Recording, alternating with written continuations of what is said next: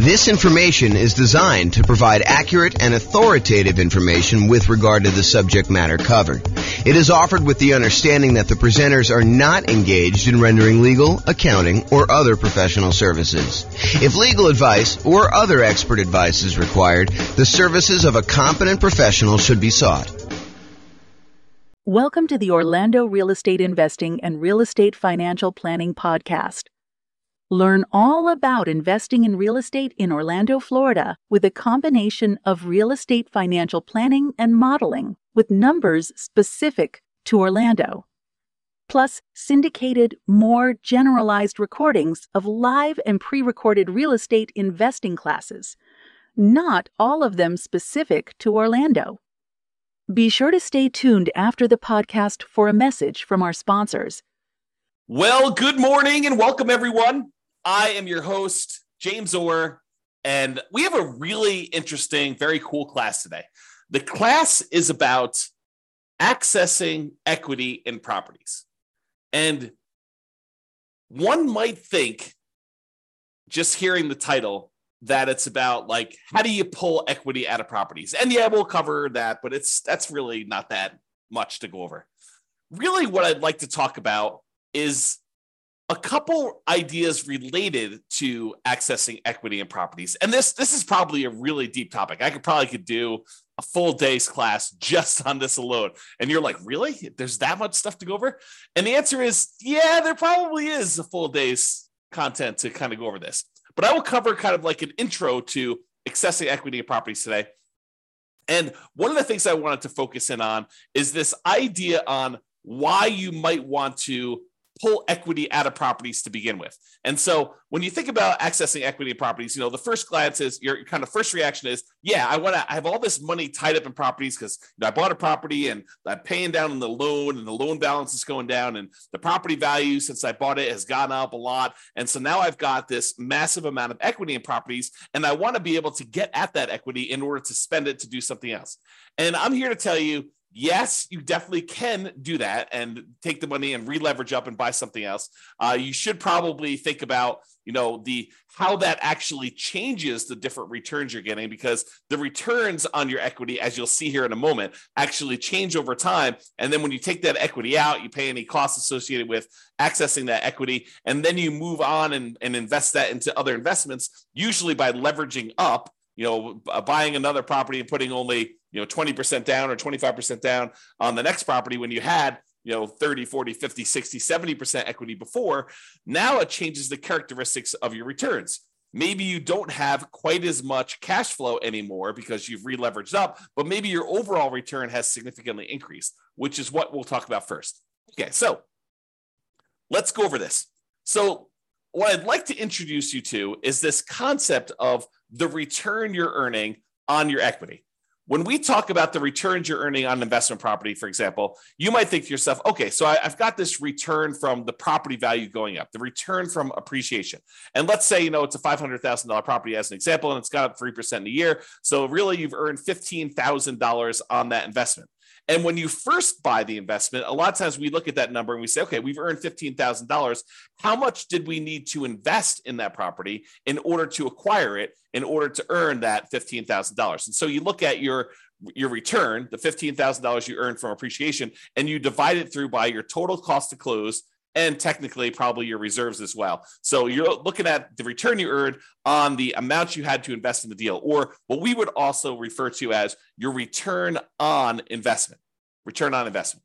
Now, once you've gotten past that first acquisition period, the first year or so that you bought a property, then the amount you put into the deal originally matters much less. In fact, at that point, what you're really concerned with is how much money am I earning on the equity that I have in my property? Because at this point, you're like, look, what's my alternative? I could take this equity I have in this deal and I could pull it out and I could go buy something else. So really what I want to know is, how productive is the equity that I have in the property that I could go and then take and do something else with? I could go take that equity and I could go invest it in another rental property that might get a higher return, or I could go invest in stocks or bonds or annuities or whatever else I want to buy in order to take that and get a return on it. So what I really want to know after I've owned the property for any period of time, really, beyond a year. The first year, I think a lot of times we look at return on investment. But as soon as we get beyond that kind of like first year period, a lot of times what we want to look at is return on the equity we have in the property before we go and consider taking that out and looking at other properties. So what I'd like to show you is how this return on equity changes for the various different returns we have on an investment property. So for example, even though the amount you're earning from appreciation, the amount that the property is going up in value, is increasing the longer we own it. In that first year, maybe we earned $15,000 in appreciation, but fast forward a couple of years later, now the property's worth $600,000. And even though it went up still that same 3%, now it's not $15,000 in that year, it's now $18,000. So even though the amount of money, the dollar amounts that we're earning from appreciation is actually increasing. It's going up each year that we own that property, besides years that it goes down. But if we have the same appreciation rate, the amount you're earning on equity is going up over time, even though that number is increasing, the numerator in the equation that we're talking about, the amount of equity you have in your property is also going up. And it's probably going up faster than the amount of appreciation you're going up, which that means is the amount of return you're earning from appreciation on the equity in your property starts off usually the highest when you first buy the property. And in this case, we're showing it's about 18%. You'll have to do your own deal analysis. And this shows up on the world's greatest real estate deal analysis spreadsheet for you to go and look at and see for yourself. But it usually appears as the highest when you first buy a property, your return on equity from appreciation, and then it decreases. It goes down over time until eventually it becomes what your raw, unleveraged appreciation rate is, which in this case, I've been using as an example, 3% per year. So if your property value is going up 3% per year or 4% per year or 5% per year, that is your unleveraged appreciation rate. And eventually, once you pay off the property and you no longer have debt pay down on the loan, the appreciation rate is actually your return on equity from appreciation. Okay. So it starts off really high and it gets lower and lower and lower over time. That's what the curve looks like for return on equity from appreciation. Now, let's look at how that changes with cash flow. When you first buy a property and you put a small amount down, 5%, 15%, 20%, 25%, 30%, whatever it is that you put down really small on that property, your cash flow is usually the lowest because over time, the rents on your properties tend to creep up, but the expenses on your property tend to creep up, but not quite as much with all of them except for your mortgage payment, which is usually fixed.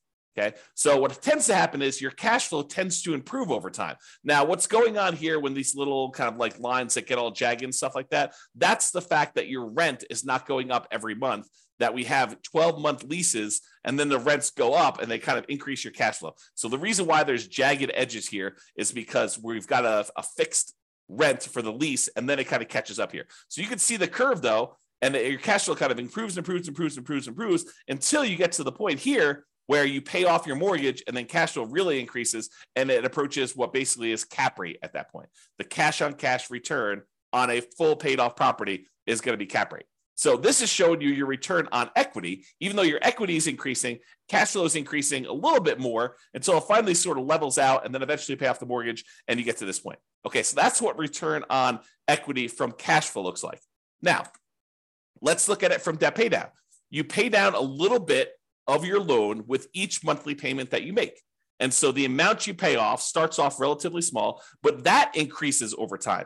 The amount of principal you're paying with each payment actually goes up with each payment that you make. And so the final payment you make, payment number 359 or 360, depending on how you're thinking about it, that payment has more principal part of it than it does interest. In the early part of it, your principal, the amount you're paying on principal is really small, but it increases over time. However, your equity is also increasing. So just like the appreciation return, now the return on equity from debt pay down is also going down. So it starts off a little bit above 10% and it kind of decreases until finally you pay off the loan and you no longer get any return from debt pay down because your loan is completely paid off. Okay. So the return decreases over time. What are you noticing about this so far, right? Like the appreciation return is decreasing. Your cash flow one's increasing and it kind of bumps up when you pay it off. And your return on equity from debt pay down is also decreasing. You can see that what's probably likely to happen is the returns we're getting, the longer we own our property, the return on equity we're getting is tending to go down. It's decreasing over time. The longer we own a property, the lower the return we're getting, which is not necessarily a bad thing, except it's no longer quite the amplified, very aggressive rocket booster type returns that we typically see when we first buy a property. The longer you own that property, the less leveraged you are, and the lower your overall return on equity will be on that particular property. Okay, so we've covered so far appreciation, cash flow, debt pay down. The last one is the return you're earning from cash flow from depreciation, the tax benefits you get by owning this rental property. And those, just like the other appreciation and the debt pay down one, starts off high in the beginning, and eventually it goes down, down, down, down, down, because the amount of cash flow from depreciation is fixed. That is a static number. You establish it when you buy the property, and then that decreases over time until 27 and a half years with a residential property, and then that goes away. That benefit drops off completely after you own the property as a rental for 27 and a half years, and so it starts off really high, and then it goes to zero. So 3 of the 4 returns, appreciation, debt pay down, and cash flow from depreciation, they all have that similar drop-off type curve, where the only one that is not like that is your cash flow one. Okay, so now let's put those all together to show you the relative sizes of them. Okay, this is not graphically summing them, it's all just showing them in comparison. So your biggest return, and this could vary depending on your property may have much better cash flow, or much better debt pay down, or whatever it is for there. But I'd say this is a pretty typical property, what we would normally see in a relatively normal type property. And that is that the return you're earning from appreciation tends to be the highest.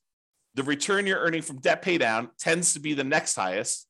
The return you're earning from cash flow from depreciation or cash flow, depending on whether your property is a better cash flowing property or the depreciation benefit's a little bit better. Like, those are probably the next 2, and they could be reversed. That's probably the most common switchover point.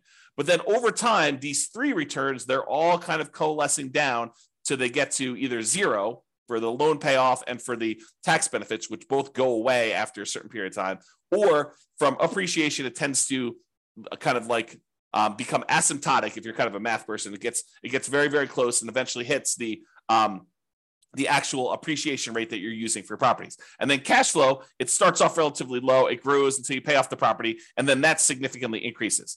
So you can see, though, that the overall returns we're earning on our property over time, when we look at the return on equity, are going down, even though the dollar amounts that we're earning on the property are going up, right? The amount of money we're earning in dollars from appreciation has gone up.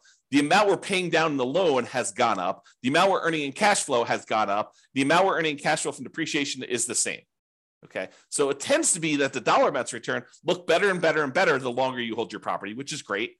But when you think about it as the dollars I'm earning on how much money I have tied up in this deal, that is getting worse, which incentivizes you. It says, hey, look, maybe I should pull some money out of equity and then go re-leverage up, go buy properties where I get back in this really high part of the curve.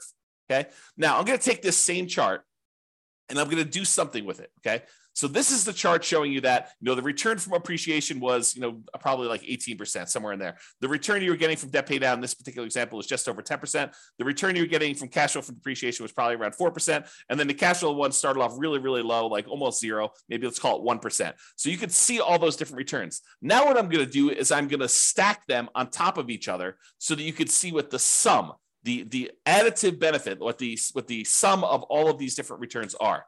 And that's this chart. So I just graphically add that, and I'm showing you that your overall return summed up at the very beginning is 34%. I'm just estimating, right? So it's about 34%. But you could see that, even just 10 years later, the sum is below 20%. It's probably in that 17% range. So this is why I think a lot of folks, they're like, look, my equity has grown so much in this property, especially the last few years, right? Property values have gone up a lot. We have these really low interest rate loans. And so really low interest rate loans, they pay off really fast, faster than higher interest rate loans. And then the amount you're earning from your appreciation of the property value is going up. So your equity grew really, really fast. And so this dropped off really, really fast because we had this massive equity growth. And even though rents have gone up a little bit and now properties aren't quite appreciating what they were, you're still paying off that loan pretty aggressively and your depreciation is still static. So you can see that your overall return has dropped off. So you're like, look, if I go do a calculation today and I look at what my return is on equity, it's probably relatively low.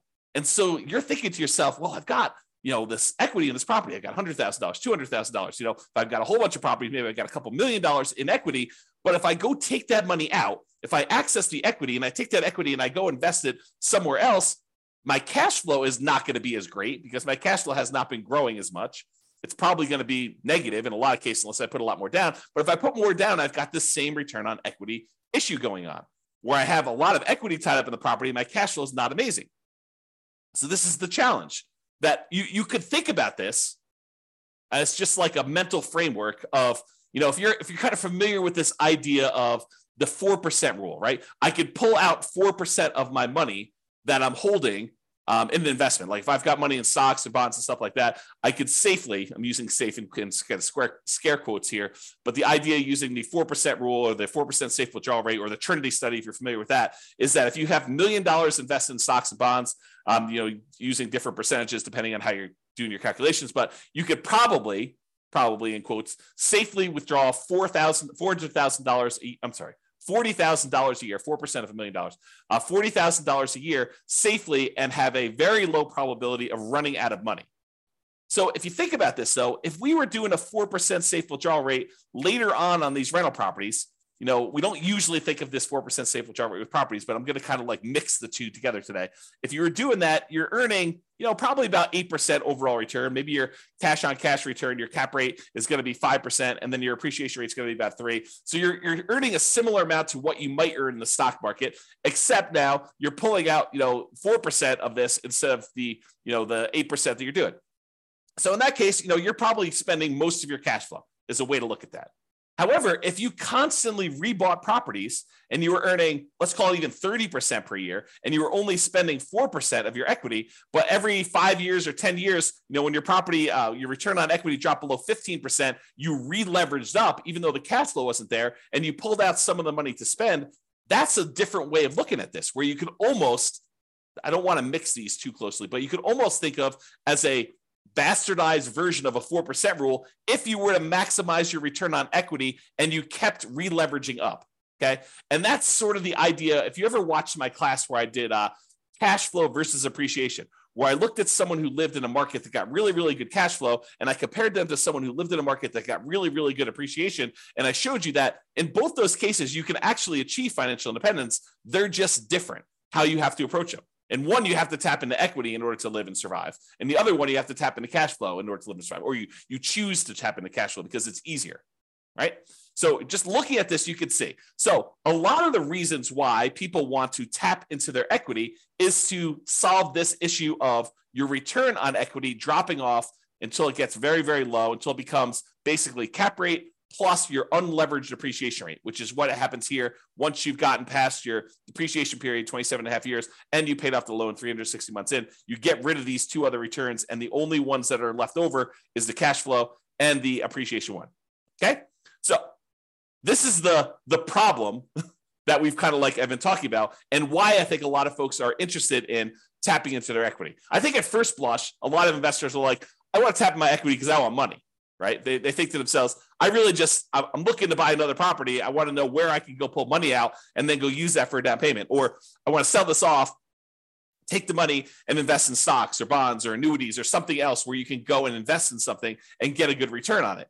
And they may or may not be thinking about this concept of return on equity. But if they pause for a moment and they looked at it, they would say, I think one of the reasons why I want to go and pull this money out and do this is because the returns I'm earning, even though their dollar amounts are higher, the return on equity has actually declined.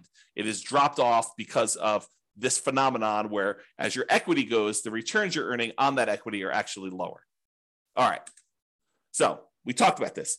Many real estate investors may want to maximize their return on equity to keep their returns high. And really, what we want to do is maximize the returns on what we call true net equity. Because so far to this point, I've just been talking about equity as the difference between the price of the property and what you owe. And that's not exactly true.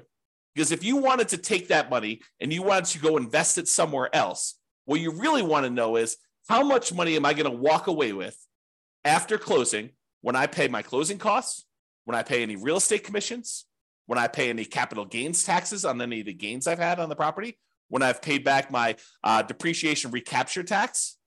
Like all of those things need to be paid off before we actually go and walk away with equity. And if you look at the world's greatest real estate deal analysis spreadsheet, there's a section on there, I think it's in the lower right, where it talks about how much equity you have and then what your cost in order to access that equity is. Because there are costs. There is the closing costs, there is the capital gains tax, there is the depreciation recapture tax, because you have to pay tax on the amount of depreciation you took when you sell the property, and then there's your real estate commissions. And so we got to actually take into account those in order to get at our equity. So if you think, hey, look, my property is worth this and my loan is worth this, that's how much equity you have. That is your like raw equity. What you really want to know is how much equity you have when you pay off all those fees, and it may be significantly less than the amount of equity you thought. Okay? So really, what you want to do is you want to maximize that return on true net equity, because what you're thinking about is what's the return I'm earning on what I would walk away with if I sold that property? Because that's the amount of money you're going to take and you're going to invest in something else that you're going to want to know what return can I earn on that amount. It's not the return you're earning on your raw equity. It's the amount of money you would then get on a return from the money you could walk away with. Because you may have $200,000 in equity, raw equity, but you may only walk away with $100,000 when everything's said and done. And so if you thought you were earning 10% return on your true equity, and now you're really taking only half of that back, you got to earn a lot more on your money that you're investing in something else in order to get that same dollar amount of return. Okay, which is why we think in terms of true net equity. So true net equity is the equity after you pay all the expenses to access it, including closing costs. If you're doing a 1031 exchange, any 1031 exchange fees, any real estate commissions, if you've got those, any depreciation recapture, and any capital gains. And then we show your equity, your cost to access this equity, and the return on equity on the world's greatest real estate deal analysis spreadsheet. I think it's one of the more unique things that we include on our spreadsheet because it is so important. I think there's a lot of folks that think, really what I want to know is when I'm getting into the deal, my cash on cash return on investment, or some people like to use cap rate. So I think a lot of folks are looking at that. Next thing I think a lot of folks look at is what is my dollar amount of cash flow? But I think few people are strategically thinking ahead to, well, what does this deal look like in terms of my return on equity over time? And how am I going to use this when I'm trying to achieve financial independence? It's not just about acquiring the property and making sure that you optimize for the acquisition. It's really, what am I doing with this property? Is this a property I'm going to be holding in my portfolio long-term at the very end when I'm living off of my investments? Or is this sort of like a temporary rocket booster type of return where I'm trying to get like this part of the curve, the early on part of this return on equity curve, and I know that I'm going to be selling this thing once it drops below whatever number you decide, 20%, 15%, 12%, whatever your threshold is for, hey, my property is not performing what it used to perform in terms of return on equity. Now it's probably time for me to trade up and re-leverage and buy something else so that I can take the equity I have in this and maybe buy 2 properties, or take the equity in this and take the equity in 2 properties and buy 3 properties with it. Like, it's that sort of thinking that we're doing. So you need to decide which assets you're optimizing for and what you're doing with those assets when you're going to be financially independent. It's one of the reasons when you use the ultimate financial independence, retire early budget, we have like spots on there for you to say, well, what's my budget now? What's my budget if I have like at my minimum amount that I need to be financially independent? And then what's my ideal? And you can look at how much you need in cash flow or resources invested elsewhere in order to achieve those goals. Then you can think to myself, okay, well, how do I get there? Like, which properties in my portfolio do I have already that I'm going to have at that point? Are they going to be free and clear? Are they going to have still mortgages on them? Am I going to re-leverage them up? What properties do I still need to buy? And which ones am I definitely selling to pay off other properties or to invest in something else like stocks or bonds or annuities or whatever? Okay. And that's the thinking I think you need to do. All right. Enough of that tangent, because I get excited about this stuff, as I hope you can tell. Now, there are many other classes, as said, about this particular topic. As I mentioned at the beginning of class, this could be a full day seminar. This whole idea related to equity and return on equity and how all this works with examples and moving it around and kind of comparing, and should I sell my property? Should I go and re-leverage, and how that moves my returns from one quadrant to another? Like all this stuff, it's a full day. Okay. And I don't know if I'm going to do a full day, but it could be a full day. If not, I will do a whole bunch of mini classes like this on different parts of it, and we'll eventually get it all covered, but just realize that's where we're headed. Okay. So to summarize this slide though, that's why some real estate investors will want to access their equity. Now, the slide that you probably thought you were coming to this class for. So how do we do that? And it's relatively simple. You can access equity in a property in two ways. You could borrow your equity, or you could sell to release equity. Okay. So when you go and you borrow your equity, you're doing like a cash out refinance. You're pulling cash out of your deal in order to get some of the equity and convert it into money you have. But you have to pay an interest rate to borrow that money.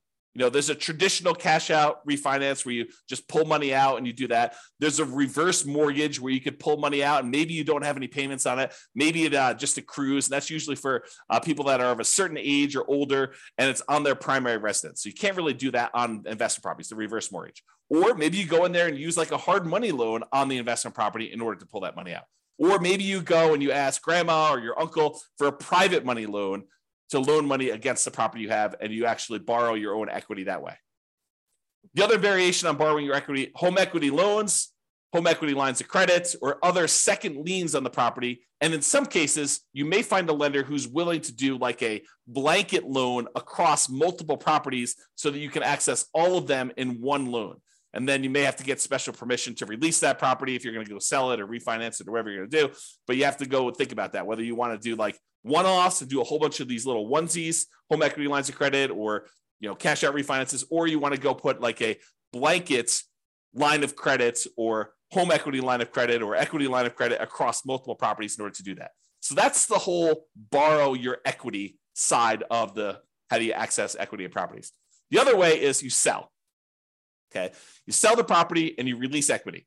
You can sell the entire property outright, pay whatever cost you have, any capital gains, any depreciation, recapture taxes, or do a 1031 exchange and not be able to actually take your equity and spend it the way you want unless you're willing to pay, some portion of that, or take that money and then reinvest in another property is what 1031 exchange is. We'll probably have to do a whole class on that. We've got a whole class on it, but I'll probably do another updated one on that. But the idea is you sell your property and then you get access to that. Or one that I don't think a lot of folks think of is you could have a partner come in, invest in your deal or your entire business if you wanted to do it that way. But let's just do a single deal to give you the same idea.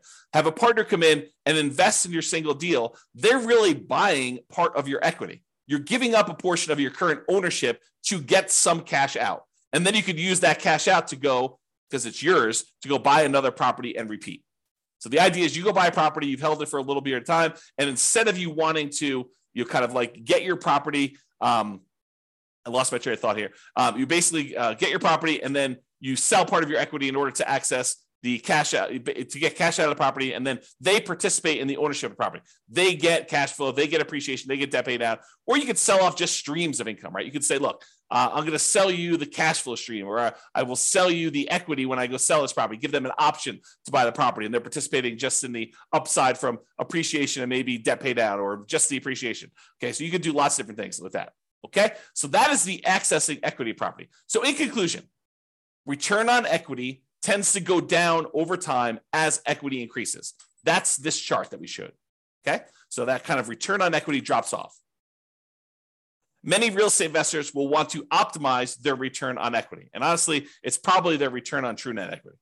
So accessing equity becomes important. Really, the main options of getting your equity are borrow your equity or sell to release equity. Those are the two main schools of thought for how do you get equity out of property. It's not that complicated. I mean, there's probably a little bit of nuance and detail in there, but really those are the big picture ways to do it. That's all I got. Doesn't look like there are any questions. Hope you guys enjoyed class. This has been James Orr. Have a great day. Bye-bye for now. With home prices up, mortgage interest rates up, and rents up, but not quite enough to counteract the higher prices and interest rates. cash flow on rental properties in Orlando is harder than ever. Book a call with the Real Estate Financial Planner to apply our proprietary 88 strategies to improve cash flow on your rentals. See the show notes for a link to schedule your call and improve your cash flow today. If you're a real estate agent, lender, or professional in Orlando that wants to help our real estate investor listeners, consider reaching out to learn about collaboration opportunities with this podcast. We'd love to add more value to our listeners by having you assist our investors buy, sell, and finance their real estate investments. See the show notes to schedule a call to discuss collaboration opportunities.